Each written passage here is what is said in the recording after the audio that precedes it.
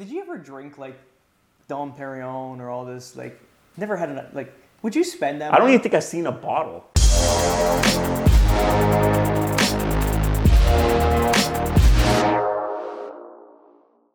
Hey everybody, it's Hussein Kabani and Steve Zalinardo. and this is East Meets West podcast. Awesome. Welcome to the chat, guys. We got a few topics coming up We got today. some stuff, yeah? Yeah, I think we want to get into what analytics you're talking about. A little market bit, yeah, analytics. I yeah. think that's super important, Yeah. just to even for subscribership or even for people listening. Yeah. And I want to get into price adjustments with properties, just how crucial they are into selling properties, especially in today's market, right? Yep, for sure. So yeah, cool, buddy. So how was your week? Week has been good. We had a couple of buyers that we started working with, took them out. Actually, over the weekend, took out 2 sets of buyers, one in the morning, one in the afternoon. Ended up writing offers for Nice. both of them in the evening, so that worked out really well. It was one so nothing too crazy, but like I had a crazy story that happened. So one of the houses that we were making an offer on, so the listing agent is related to one of the sellers. They're sisters.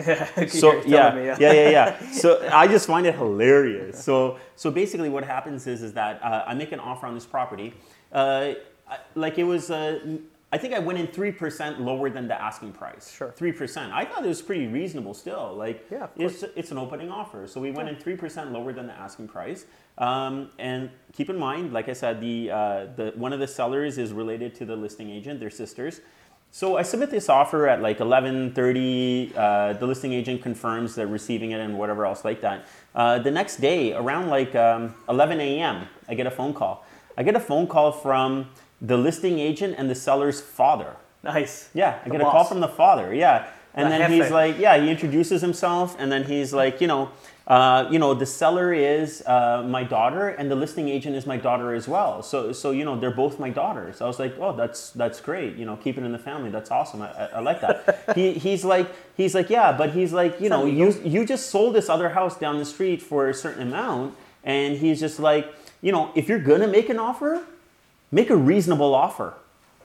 I was like, are you kidding me, man? And How so did you approach him? like I just said, like, look, sir, I respect what appreciate you're where you're saying. coming Yeah, from, like I respect what you're saying, but I said, like, you got to keep in mind, like, and I kind of went through the differences. Like, we sold a 2-bedroom, they have a 3-bedroom, and there's other variances and stuff like that. I kind of went through a basics of it. He doesn't want to listen to it. He doesn't care.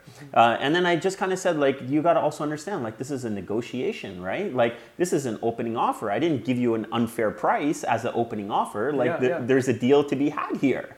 And he just hung up on me. No. Yeah, he just hung up on me. He didn't want to have. nice guy, Yeah, he didn't want to hear anything I had to say. What did you do with your offer? You know what? I was a bit of a prick after that, so I messaged the listing agent and I just said, "Hey, your dad just called me to negotiate this offer." I was about to say, and I stopped myself, but I was going to say, "Do you want me to negotiate with you or your father? You just let me know who I should be talking to. I don't know." What did she say? Yeah, and then she just called me and just being like. She was, I don't know how many sales she's done. No, not apologetic Nothing. at all. No, not What at all. nationality? Not that it matters, but just Yeah, curious. they're Indian. Indian, yeah. Yeah, so they, not apologetic at all. Just defended the position and whatever else like that. Just brushed it off like it was okay. Yeah, but it's okay. I just get the found it deal done? hilarious. Yeah. Yeah? We got Oh, the fair deal done. enough. Yeah, we got the deal done. Just a little. Yeah, we wanted the house. Like, dude, I walked into the house. Like, now that it's like we're in a conditional offer and we have the ball, I walked into the house and I was like, dude, you got to buy this house. We killed it. Yeah, no. I told him like full list price. I said, you have to buy this house because I said, whatever we're looking at right now, there's nothing that's going to be like this. I said, these guys prematurely dropped the price. They prematurely dropped the price on this property. And I said, you should be buying this house now at full price. It's okay. Yeah. And then so they actually did counter back at full price. And my client's like, yes, I will take it. Just took it all, like, yeah. Yeah, Smart. when I walked in, like, it's my area. It's like the area that I work in. So as soon as I saw the listing come up at that number, I was just like, dude, like, What was this the is price then? stupid. We're at 570, Yeah. and then it dropped to 20 grand, like very prematurely, very It's like prematurely. 5%. Yeah. 4 to 5%. Yeah, so it was at 550 then. I was like, dude, 4%. like Was it 4? 20%? 3.5? 4? something like that. Yeah. But so we just basically, I just told him, you got to take this freaking house, man. Smart. Yeah. So they Lock it did. up. Yeah, very good. So it's good. So everyone's happy. Dad's happy too then. Yeah, I guess so. Yeah, full price. But listen to me. See Hussein, when I called him, you know what? To me. but you know, we even talk about like getting cocky about it or arrogant and letting your ego take it. So it happened to me in a flash of a minute. So when I basically got the counter offer back, I was just thinking like, you know what? Screw these people. Like, I just want to like kind of grind it to them. And I said, hold on a minute, dude. It's like, not going to help the situation. Yeah, it's not going to help the situation. Like, you know, my buyers want this property and I think it's an awesome property at a great price for them. So I said, you know what? Let's not be an ass. Let's just do the deal. Get the deal done. So enough. That was my, never happened to me ever before that someone listing agent's father or another agent's father or parent called me to negotiate, but okay, fair enough. Still got it done. Yeah. It was cool. I don't mind. No. I don't mind. I don't know if Rico would mind, but I didn't mind. Probably not. Yeah, you don't it's think okay. so? It works. It works. It's okay, man. I'm good with it. Keep it in the family. Yeah, it's all good. Yeah, man. That was my interesting story. Very good, man. Yeah. Yeah, so myself, it was a good week. Like, we took 4 listings, put them up simultaneously, and then going into the weekend, I sold 2 of my rental properties, which is awesome. Yeah. I mentioned it, I think, on Insta Stories, even on my Insta page. So, good profit. Like, we're going to get a 290% return on our capital, initial capital. And sorry, how long was that? This is 4 years. That's amazing, and man. we bought Where do you get that? I mean, that's what I'm saying, right? So naturally, we sold this property at peak. So basically, now we need about $30,000 to $40,000 to renovate it. And then even the rent is much lower than market value. So there's a few things going on with that. 2020, I feel like... And sorry, I don't want to cut you off. But the thing is, what you just mentioned, I think that's important to let people know. So the rent is way lower than market value. But you can't... Like, for example, if you were getting... Sorry, how much were you getting in rent for that property? So I'm getting $1,700 now. And how much could you have rented it for? Right now. Yeah, see, the thing is, you can't just go and say, hey, market rent is this. I'm going to jack it up to this number. You can't even do it. Yeah, exactly. But actually, against the Landlord-Tenant Act, right? Like, you can only go up, what was it this year? 1.8%. Exactly. So going back to that, like, so if you just a side note here, they were just talking now that a lot of investors are unloading properties right now, right? A lot of investors, like myself, and it just fell in line. I never like planned it. It's time. We're peaked. I don't see any more value in these properties. It's time to cash out and get ready to buy something else in 2020 or later this year. So they're talking about a lot of people getting, not kicked out, but they have to leave the residence because they're being sold and whatnot. And now they're faced with going into the market with higher rents. It's a huge problem. Yeah, it's going to be a problem. So they're blaming the current government like huge right now. But you think about even the extra $300 in cash flow, like that would have been pretty significant. 1,000%. Yes, that's like $4,000 a year, let's call it. Yeah, but that's also carrying somewhere around the neighborhood of a $60,000 or $70,000 mortgage, right? Yeah, so that's huge. Yeah. And we're not doing it to kick them out and re-rent no, it. We're not for doing sure anything, not. But the business decision would be maybe a little bit different. Not maybe in your situation, but in other people's situation, right? Like the business decision could be a little bit different because you may be able to get that extra cash flow and refinance it and pull the money out and still continue. Your decision is different because you're going to do something different. Yeah, we're going to recapitalize. But there are other people that may consider keeping it if they were able to get up to market rent. Yeah. Yeah, the good thing is when you bought these properties naturally, so why did the rent increase so much? Why? Because people were buying these properties at such high prices in 16, 17. Naturally, they had to set high rental prices in order to offset the mortgages.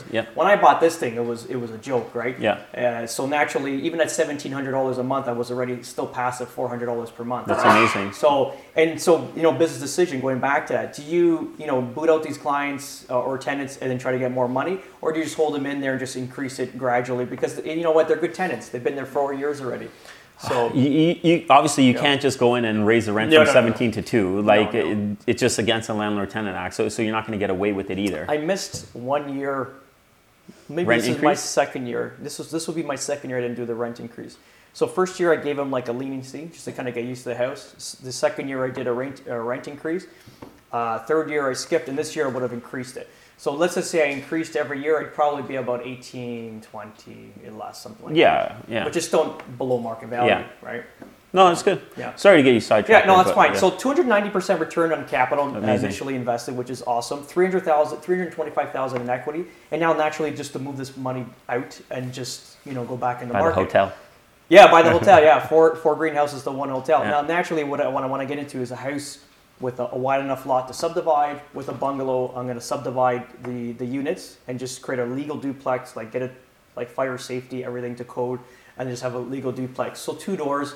So I want to buy 2 of these properties, so 4 doors. So basically, I'll have 2 doors turning into 4 doors now, and I should be doing net per month $1,700 with combined properties. Yeah. So it's like $18,000 net per annum after expenses. So my intentions is naturally 5 to 7 years to keep this going. So that's what, about 80, almost 100K, I would imagine. Let's call it, like coming in like passive income. And one of the properties there, tear it down, subdivide it, and start to build, right? So it's going to be an easy transition. Yeah, that's awesome. The property's there. It's basically paying me to own it. Yeah. And then naturally, I'm just going to cut it in half and start even with that $100,000, I can start now the process of subdivide to get it going. and then get the trades ready, engineering, and going. So awesome. Planting seeds, right? You talk to so many people with great wealth, and I'll tell you the story this morning when I was talking about that guy from the gym today.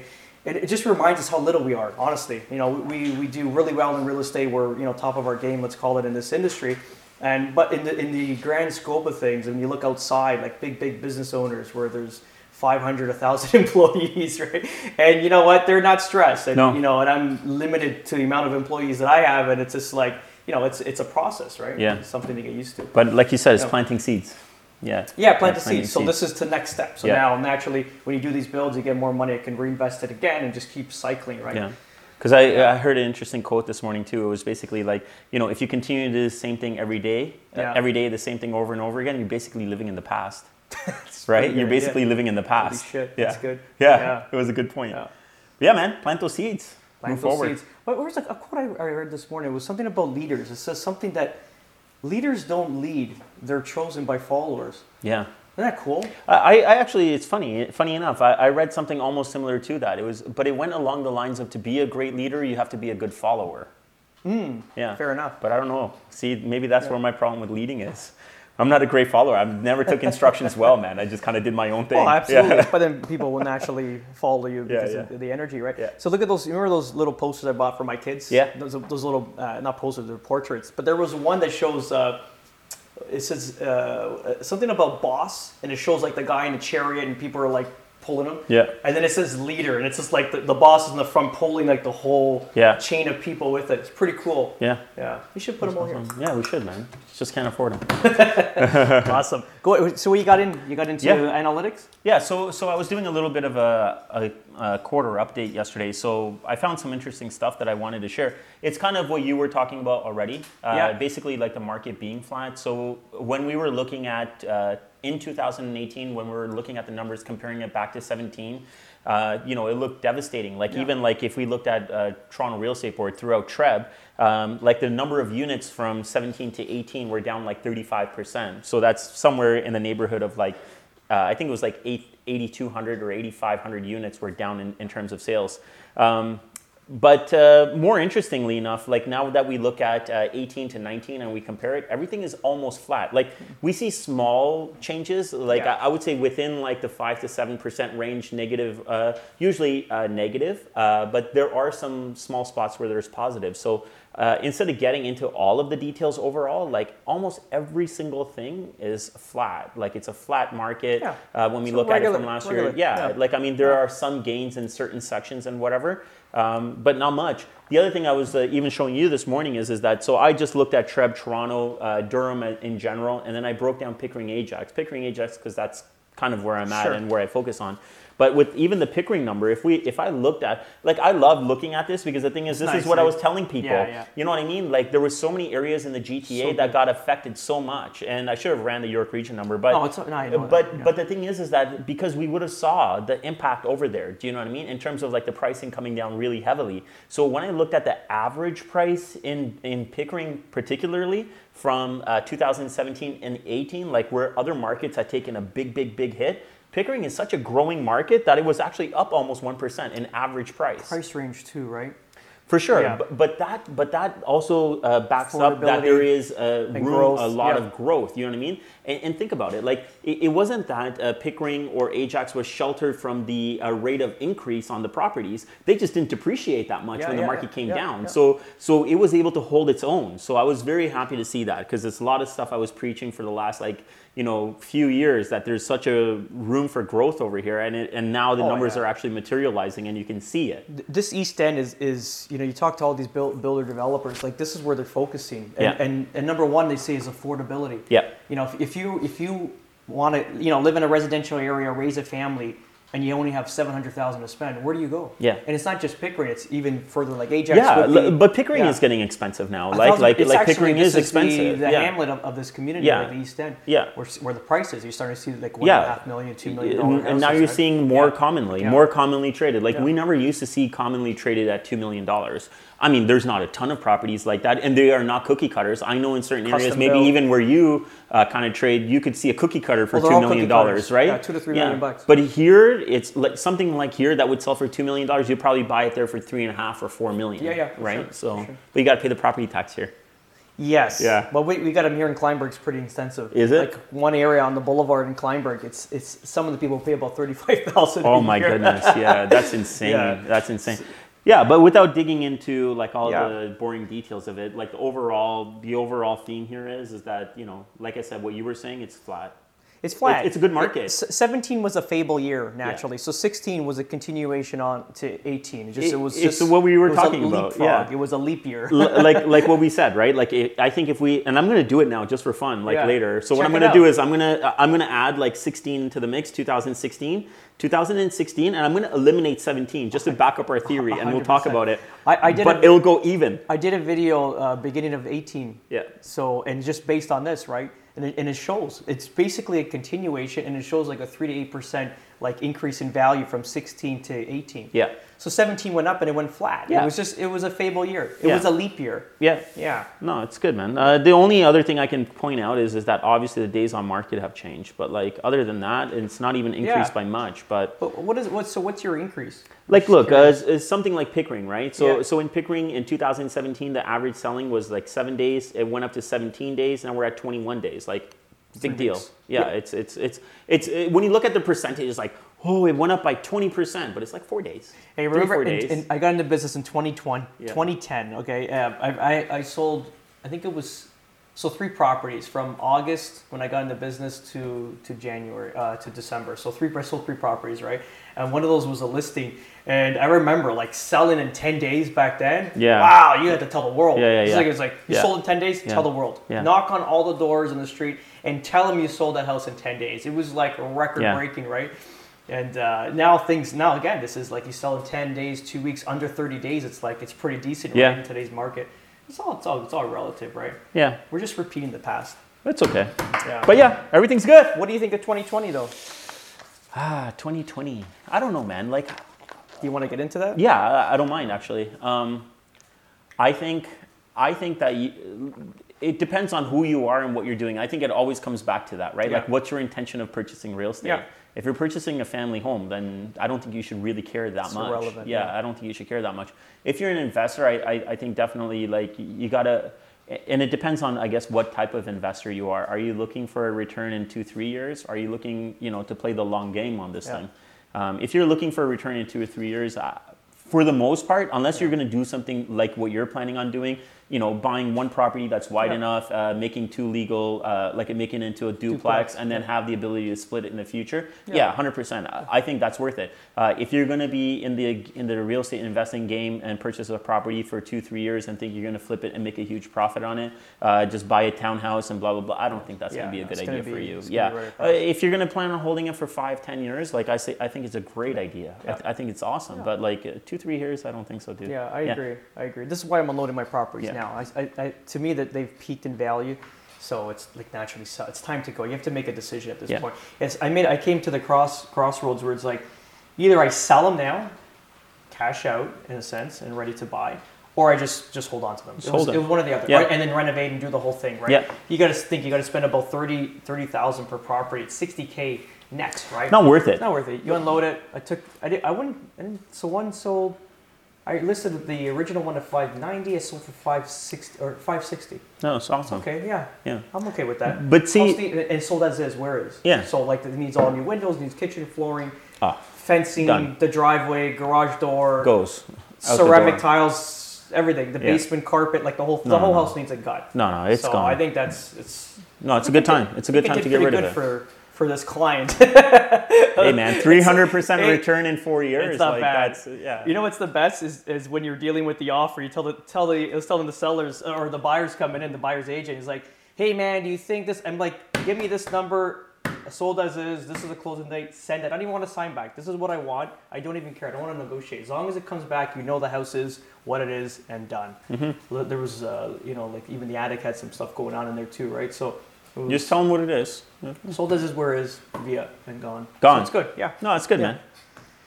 Cool. That's it. Yeah. So 2020 for me, I think, naturally we're gonna have. I think it's just gonna be flat. I think we went like this. Then we came down. Now we're here. I think we're still going to see a little lull. I think a little one. They're going to drop. Yeah, I think so. I think it's going to be again. But it's all mixed signals because look in Kleinberg now. They had the new development launched. 3 builders launched phase recently? 4. Yeah, in Impressions Kleinberg. Dude, honestly, they were parked on the road. Again? Cops. Right now? Insane. Come on, man. They sold out. No. So I talked to How are the prices? So naturally, originally they were like a house. What they were selling for like a 34 detached was probably on the upper, let's say about 9. Let's say upper. Let's say like a 3-bedroom was probably 940 to 970, and like a 4-bedroom was probably into the $1.50 or something of that nature. Mid-8s. They sold. Oh, okay. Yeah. So line up like crazy, sold out. So there was three builders there. They sold 50, 50, and 40. So. See, Steve, 140 units. I think that you may be right, and it also and I think you hit it right on the and I think the variable is going to be new construction. The variable is going to be new construction. I got an email from somebody that contacted me. They contacted me, and I said, okay, send me the details of what you purchased. They're going to be closing in May, in the next, So in the next 30 days, they're going to be closing on a property that they've bought over here. Okay? Inventory home, though? No. So they bought it pre-construction back in like 2016 or 17 or something like that, right? I think it's 17. How's the appraisal? Yeah, it's going to be shit. Because the thing is that what ended up happening was he told me what he purchased the property for. And today, in today's market, that property will trade at $100,000 less. So maybe he has enough funds to back it up. But see, the thing is that he's like, I want to sell the property. Like, that's his approach to me is I want to sell the property. This is what I paid. This is what it is. And I have to have a conversation with him and say, well, I get it, but look at the comparable sales. Like, this is all new homes, and they've sold $100,000 less than what you paid. Yeah. So where's your profit? You know what I mean? So I think that's going to be a variable. I still feel like there are going to be people, and I'm not sure how big it's going to become, is that they're going to have a problem closing on their property. Yeah. I think back in at the end of 16 and early 17, people were still in this craze of purchasing property because they thought it's never going to stop. Yeah. They assumed that they were going to get X amount of money for their property, and then the property that they were purchasing, they were going to stretch it because their property was going to continue to go up, and then by the time they closed, that this new property would have appreciated as well. So they stretched on their purchase price as well. Now that the house that they own right now has gone down and the one that they've bought on paper actually went down instead of appreciating, it's going to be a big problem for certain people. This is my fear of 17. In 2017, going into 18, was this debt load. And I'm starting to see now in my area. And you know what, so again, I'm selling things and I'm trying to cash out.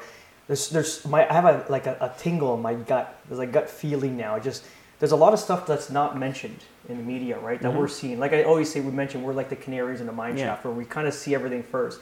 So there's one street in this new section of Kleinberg, and these were all sold for 2.3 to 2.5 million. Yeah. Cookie cutter houses, 2.3 to 2.5 million.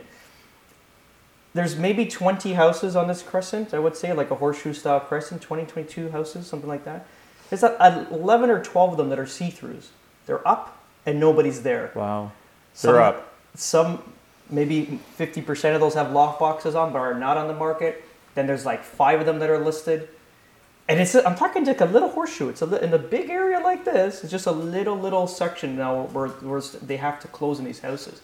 So I drove through there. I was like, I looked like I was like I was staking people's houses. I was like, stop! I'm like looking. This thing's vacant too. Like, what's going on? I remember that movie. The Big Short? The Big Short. Yeah. Remember where they couldn't understand the analytics and they're saying, we got to go there. Like, this doesn't make sense. How's nobody, waving the red flag and everyone's still going with this greed? So they sent people out door knocking in Miami and interviewing mortgage agents and stuff like that. And they saw like the whole platform. I feel like I'm those guys door knocking because you kind of see that. And it's a little scary, man. Like, I don't want to frighten anybody, but I feel like going back to that, if you have to upsize, you have to downsize, it's relevant. It's irrelevant because you're buying and selling the same market naturally. It's fine. But speculation, no. New construction, I have a little fear with it because you're kind of pigeon-toed to buying now and closing later, because these are still, there's just this is just sand. Soil. There are at least 18 months here to go. Some of the properties, but see, even me looking at it as an investor perspective, there was those homes that I showed you too. I don't think that there's a week that goes by and I'm just like, I'm such an idiot. With what? Remember the ones I was showing you, like the back-to-back ones for $540? Like, I should have bought one, man. I hesitated, and it was just such a stupid decision on my part. Because I really understand the market of where I was at, and I'm just like, I feel like an idiot now, because it's like, for me, that's like a $60,000, like should have made it, right? Yeah.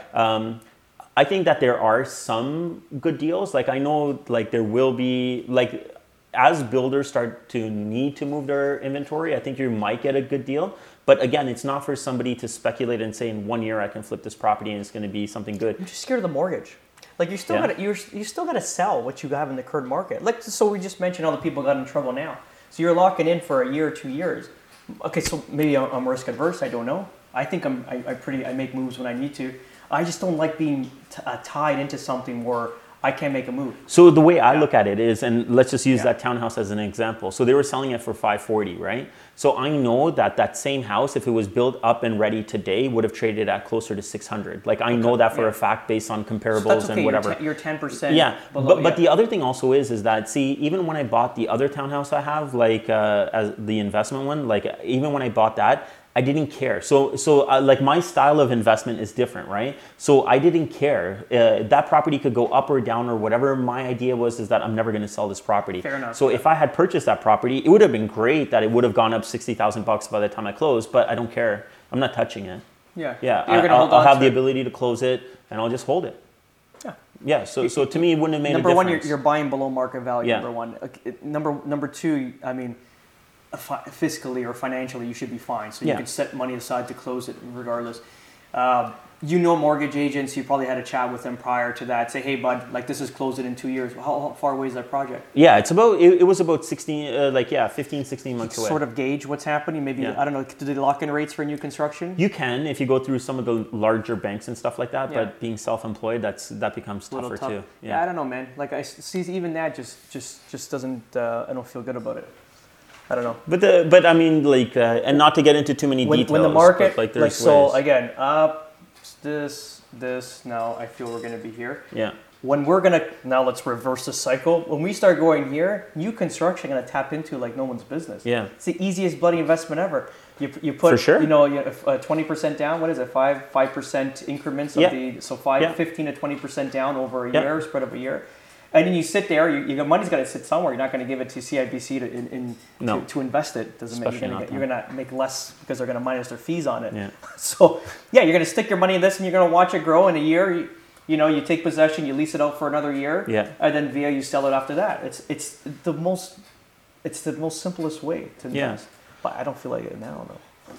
Yeah, like I said, certain things might still work, certain things might work, and then it depends on your time frame. Because if we talk about going into a lull, how long is the lull going to last? 20 years? No. 3 years? 2 years? I don't know, man. I don't know. We don't know what's out there, right? We only get so much information. So we had that TD. Remember that TD chief economist was talking about unemployment rates being as low and Canadian jobs being resilient. Yeah. Didn't they just announce last week that something like, I don't know how many thousands of jobs are lost, 7,000 or 8,000 jobs are lost in March, just right after he spoke. Yeah. So, and I remember I was telling you, there's so many people in construction right now, especially in the low-rise sector, that are dead. Yeah. There's no work. So these guys are going to work sometimes 2-3 days a week going home. Remember, these are the guys that, not them specifically, but most of them, let's just say they bought houses in the height of the market and they're carrying a big mortgage, banking on their future with construction. These guys are going home with half of what they normally made, and some of them, like literally 30 or 40% of it, because they're on EI, unemployment, right? Mm-hmm. So how are they going to afford these properties? So that's my fear. That's just the low-rise sector. But mind you, low-rise sector, now the good thing is the high-rise sector is still kicking really, really well, naturally, the condominiums. So a lot of these low-rise guys are trying to kick up into the high-rise sector and then lend a hand there to make some income. But what happens when this condo, so now that we're talking about, I was reading an article yesterday about the growing pains in Toronto where we're almost going to be, I forgot we're top 5 in the world for amount of condos being built or something like that. I think in North America, I read something. In North America, we have the most cranes in the sky right now. Fair enough. Yeah. And still now, I think there's 60 buildings up, and there's another 40 to go, something like that. I have to read more of the article I read yesterday. But what they're like, basically what the article is telling us, are they overbuilding? You know what happens when they overbuild, right? It's one of those things. I don't know. Yeah. Especially for a place like Toronto, I don't think they are. Everyone wants to be in Toronto. New York overbuilt. It's a way bigger. We're like a speck to them. This Miami, is what I'm same saying. Thing. LA, these are a lot bigger cities than us in a sense, right? And they all failed at one point. Yeah. New York was bankrupt in the 70s and 80s. Yeah. It was a bankrupt state. Imagine. You see, it's all about timing, but it's all about timing, right? Like, and how are you going to get the perfect time? Like, and just like you said, nobody knows what's really going to come. I may be saying, just be cautious. I would say the same thing. So even when we get into investments and stuff like that, like certain things that I talk about doing, like for me, I would say like I can hold it. Like whatever is going to happen, it doesn't matter to me what's going on around me. It doesn't matter because we have the ability to hold it. You know what I mean? Because we're having these conversations now. Like we're trying to. Don't get me wrong. We're setting up. Yeah, right? like don't get me wrong. It would hurt. Like mentally and financially, it would hurt. But the thing is, it wouldn't cripple you. Like if you did it smart, in a smart way, it wouldn't cripple you. You'd be like, shit, I should have listened to Steve. But like no, but I could be wrong. But who knows, right? Or the damn thing could go up $200K. Like I don't know. You don't know. Yeah. No. We don't know. So I would just say again, it's like investing is definitely a personalized thing. It's like decorating your house. Yeah. It's you got to do it your way and what you're comfortable with, right? Yeah. Like if I look at my father, like he wouldn't spend, he's scared to even put any money anywhere. Do you know what I mean? Like the way he would spend his money or keep his money is in a checking account, safe at the bank. Yeah. So that's his risk. My dad's the same way. Yeah, that's the baby boomer mentality. Yeah. A lot of them, right? But it's okay. Yeah, it's good conversation. At least, this is something, we're looking at all facets of the market, right? So the growth, the potential, but also let's not be ignorant that things can't fail because they're gonna fail. Yeah. I don't think like even what we saw and we're calling it a market downturn in 2017. No. That was nothing. It's just a leap year. That was nothing. Like I think that there is going to be a time where it comes down dramatically and we're going to get hurt in that process. So you got to be careful of what you're doing. They always say consumer spending is going to start to give you an idea. So you talk about. We have a lot of friends in different industries, right? So let's talk about my buddy selling vehicles, like high-end vehicles, Mercedes in a sense. Sales are down there right across the board. This is a corporate store, man, in a great location. It's got nothing. It's not like it's mismanaged or it's like someone, is cooking the books. It's just sales are down across. Mercedes had their overall review in North America. Sales are down. So what does that mean? People are not spending the money.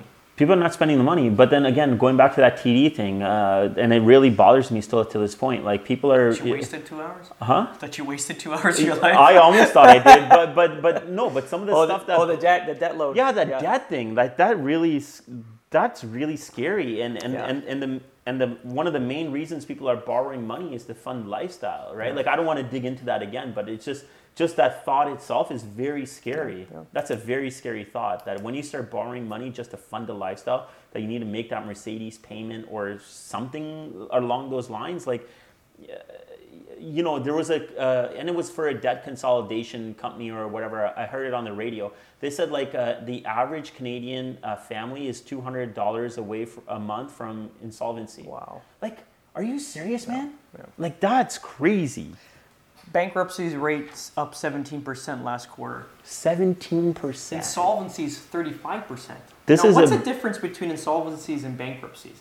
Like, so that's a good thing because to me it seems like it's the same bloody thing. Yeah. You're insolvent. You can't pay your debt, but you're trying to manage. So is that what that means? I think, and I'm not sure. I haven't really had to look into it. But insolvency, I'm assuming is that you're going to do your debt consolidation and try to make payments and things like that. Sell things off. Bankruptcy is just like you're done. I take it. Here's the keys. Yeah, exactly. So up 17%, and then that's 35%. That's huge, man. That's what I'm saying. That's why you start to read. That's scary numbers. You got to read all these, and then what did the chief economist said? They said that Canadians are carrying the most debt load in the last 10 years. The most, and it's the most expensive to service. In the last 10 years, debt is the most expensive to service right now. Be careful out there. Be careful out there. Bro. Stay in your lane. Yeah, look both ways before you cross that road, man. Yeah. So going back to like, dude, what did you ever drink like Dom Perignon or all this? Like, never had like. Would you spend that? I don't even think I've seen a bottle. Yeah, fair enough. Yeah, I only see them in like cases when I view houses. But people are popping this stuff like crazy. Give you an example. Yesterday I went shopping. I go shopping like a groundhog once a year, you know. So I go.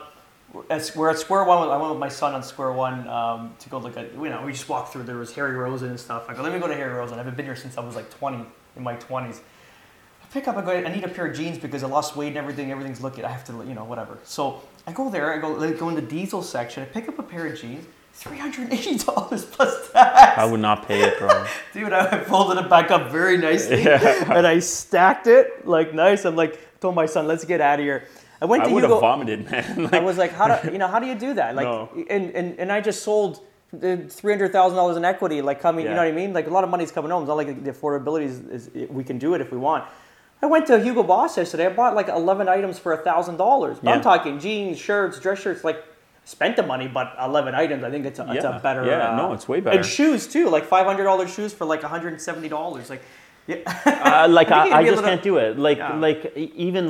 And just to hit on that video that I put out, right? Like that solid video, and it's like it looks ridiculous, right? So some of the stuff in there looks ridiculous. Popping champagne off a balcony. Yeah. I think literally the bottle of champagne was like. But that was Spumante. It was like $7. Yeah, it was like a $7 bottle. So it was all foamy. Yeah. It was like $7, man. And it's just like sugar and water. I don't know, man. Yeah, no, it's a can't do it. Different world. I can't do it. Cool. Price adjustments. You want to get into price adjustments? Yeah, I think that's very important at this time. Yeah, I think it's super important. I find it right now, like I think, price adjustments, like I was mentioning, is something that's necessary in order to sell a property. Yeah. You set your price, you feel the market, you gauge your showings, you gauge the feedback from the showings. Then you're looking at your current inventory that's on the market competing against you, and the current inventory selling off. There's 4 factors basically, right? Naturally, and then I guess timing with the market. Let's say it's 5 factors. If you're sitting on the market for 14 to 21 days at the same price and you haven't received any offers and you had like 10 or 15 showings, there's only a clear indication. Number one, there's a few indications. The marketing's working because people are coming in to view the property. Number 2, the house is not stacking up to the price we're listing. Mm-hmm. So naturally, what are you going to do there? Adjust the price down, set it, because now we had the first 10 buyers come through, adjust the price, now we're going to set another 10 buyers coming through. And they're all going to be different agents because they're all at different price ranges. So you're going to have to set it. It's almost like fishing. You got to keep, going different fathoms in order to catch whatever you're looking to catch, right? Yeah. And if they're not biting, you got to lift it up a little higher. 100%. Like, and I agree with you in pricing. Yeah. I think the one little bit of difference I'm looking at right now is this. I think that if we had listed a property prior to this right now, and it's still overpriced in today's market, then you have a problem. But the thing is that if you're priced right now, and maybe even a bit more now in this market, like starting basically now, I think you'll be okay. But if you have something like I do, I have a property that it's a nice property. To me, like, I know, of course, the sellers are emotionally involved, but I am a little bit too, just only because I'm looking at this property and I'm saying, you see the value. I'm seeing the value in it. I'm looking at other houses around it. I'm like, these houses suck. They're not selling either, but I'm like, these houses suck compared to where I'm at. Yeah, the other properties. So you're fine. So that's the thing. So we did yesterday, we did a very slight price adjustment, repackaged the property, and it's going to go out today. So like, it went out yesterday actually. So we should start to see some more traction on it now. I'm really hoping like within the next 2 weeks or so, we're having a different conversation about this property, and I think it's going to go. But pricing is key. And if you're in this market, and your house is not selling, this is a pricing issue. It's a pricing issue. I went on a price adjustment last night, and and you can feel this because we care about our clients. We're emotionally attached, even to. So when I list someone's house, I hope the clients understand this. It's like, this is my house now. Yeah. Like, I've lived here since as long as you lived here. Like, I'm gonna protect this thing. I'm gonna get you I'm gonna fight for you. This is our job, right? We can become emotionally attached to the product. So even when we talk to realtors or we talk to buyers, we're always on a defense, right? And trying to get them to try to provide value to the property. See your vision of it. Yeah. Fair enough. Like, we're trying to and this is, and again, going back to that, going for a price adjustment is going to be one of the most difficult parts of our jobs because, we set the price, it's not selling. Now it's like, okay, it's a reckoning. We have to adjust the price. We got to get more people in. But it's going to be, it's a tough conversation. You got to be a really good agent to go in there and show what's sold, what's currently available, where we should list that. Let's give it a go. Yeah. Like you said, reposition, repackage it, get it back on the market, and then we got to go for another goal. And we can't look at who showed because who showed probably won't get back to us even with the price adjustment. No, because we mention it to them. Price is always negotiable. If you like the property, submit an offer. So it's naturally we got to keep our head down, always go forward, look for new blood. When we do a price adjustment, we're looking for new blood to capitalize. Look, it's like we did the same thing yesterday. We have that emailing system or whatever, put together a nice little brochure and send it out to all the agents again that have seen it. Do you know what I mean? All the agents that seen it, we send it out to them. You know how many called us? Yeah, 0. It's a dead just in case you got mistaken, it wasn't 3, it was 0. It's Italian. 0. Pasta. No, 0. So it's done. So that's start finding new people. 100%. Yeah, find new people. Look at my investment property, the one I just sold firm, and I had 2 of them listed. So one I looked at, I said, this has still got value, like you're saying now. Compared to what's on the market, this has got value. I'm not touching the price. This one here now, there's properties on the street selling, fully renovated, and units. Mind you, it's back down to the train, but it's fully renovated, selling for, like $650. We're at $590. We need about like $30,000-$40,000 to upgrade. Plus, naturally, maybe more, maybe $50K. Yeah. Plus, we're a mid-unit. Yeah. Like you're not going to compete. I adjusted the price down just $10K. People were calling. I had shown maybe 20 showings. Yeah. I locked in with one lady. I said, listen, you get me X and we're done. I go, you're done. The house has to be sold as is because I'm not planning to fix anything. I'll sell it at a discounted rate, let's call it.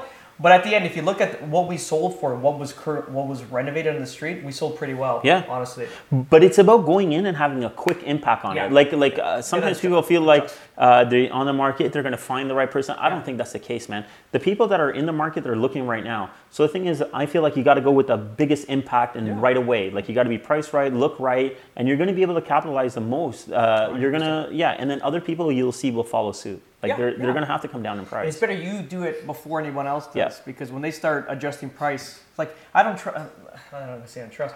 I don't have much faith in a lot of people in our industry because I'm just serious. Like there's a lot of good agents, but there's a lot of people that just going in for the quick buck. So these guys start adjusting prices too violently, and then they offset the whole flow of the market. Yeah. If everybody kind of comes down together gradually, boom, we're all gonna capitalize and we're gonna do our best for our sellers. Yeah. But you got that one party that just like convinces their sellers to just like drop your pants down and that's it, boom. And then what happens is this: their property was a good property, probably got more value than my property. Now we're offset because they got more value for a lot lower price. What do we do now? We have to go down to here? Yeah. It's just, but dude, like we're talking about it, and I don't want to drill into too much, so I'll tell you quickly, but like Northeast Ajax, like I have a buyer there looking for a detached single car garage home there.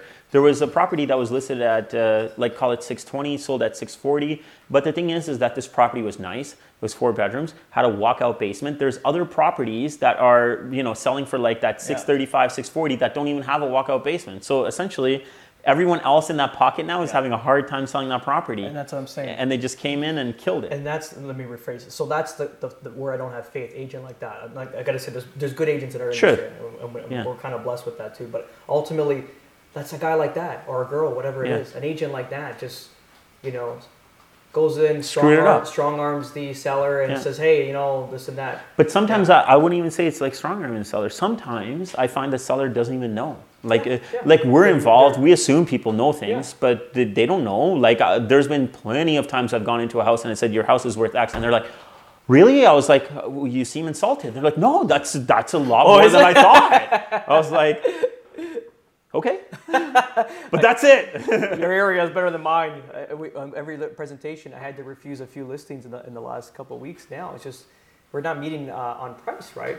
And I can't. But look at my chart, right? Like Pickering still did well. You're doing well, yeah. Pickering still did well. When you got those properties there that were selling brand new for $2.5 million, now they're selling for $1.8 million. Yeah, that's a tough pill to swallow, man. $700,000, man. So and now you're in that area. You're a seller in that area with a resale property, you have like 2,000 square feet less. You're at the height of the market. You're probably worth about 1,650. Now you're about 1,400 ish. Let's call it.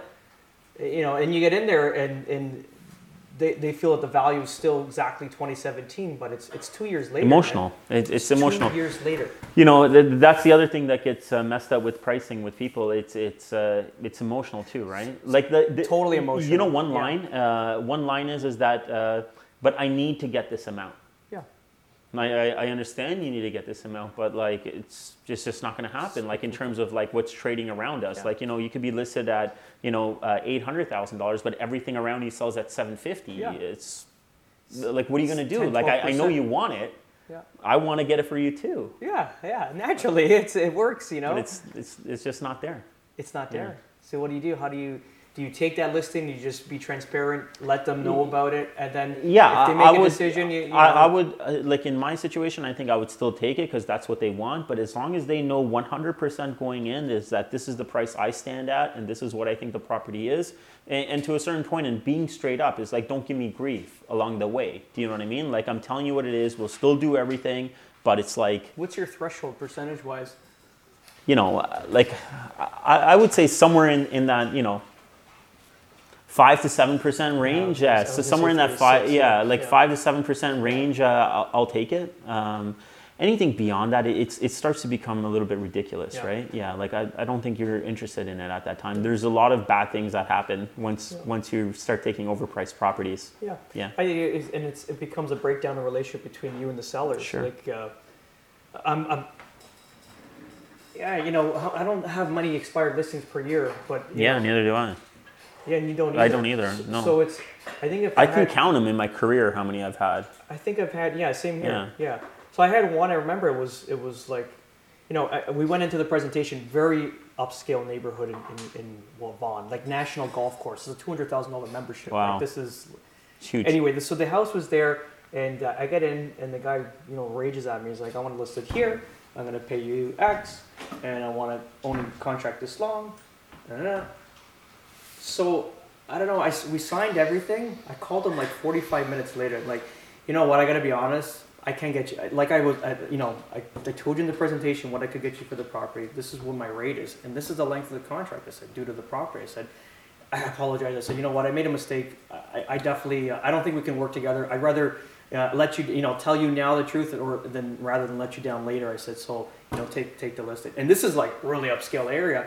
And call me back, and he says, I think you're crazy. He goes, why don't you take the list? I go, I feel like I can't provide what you want. I said, I'd rather just, tell you now than let you down later.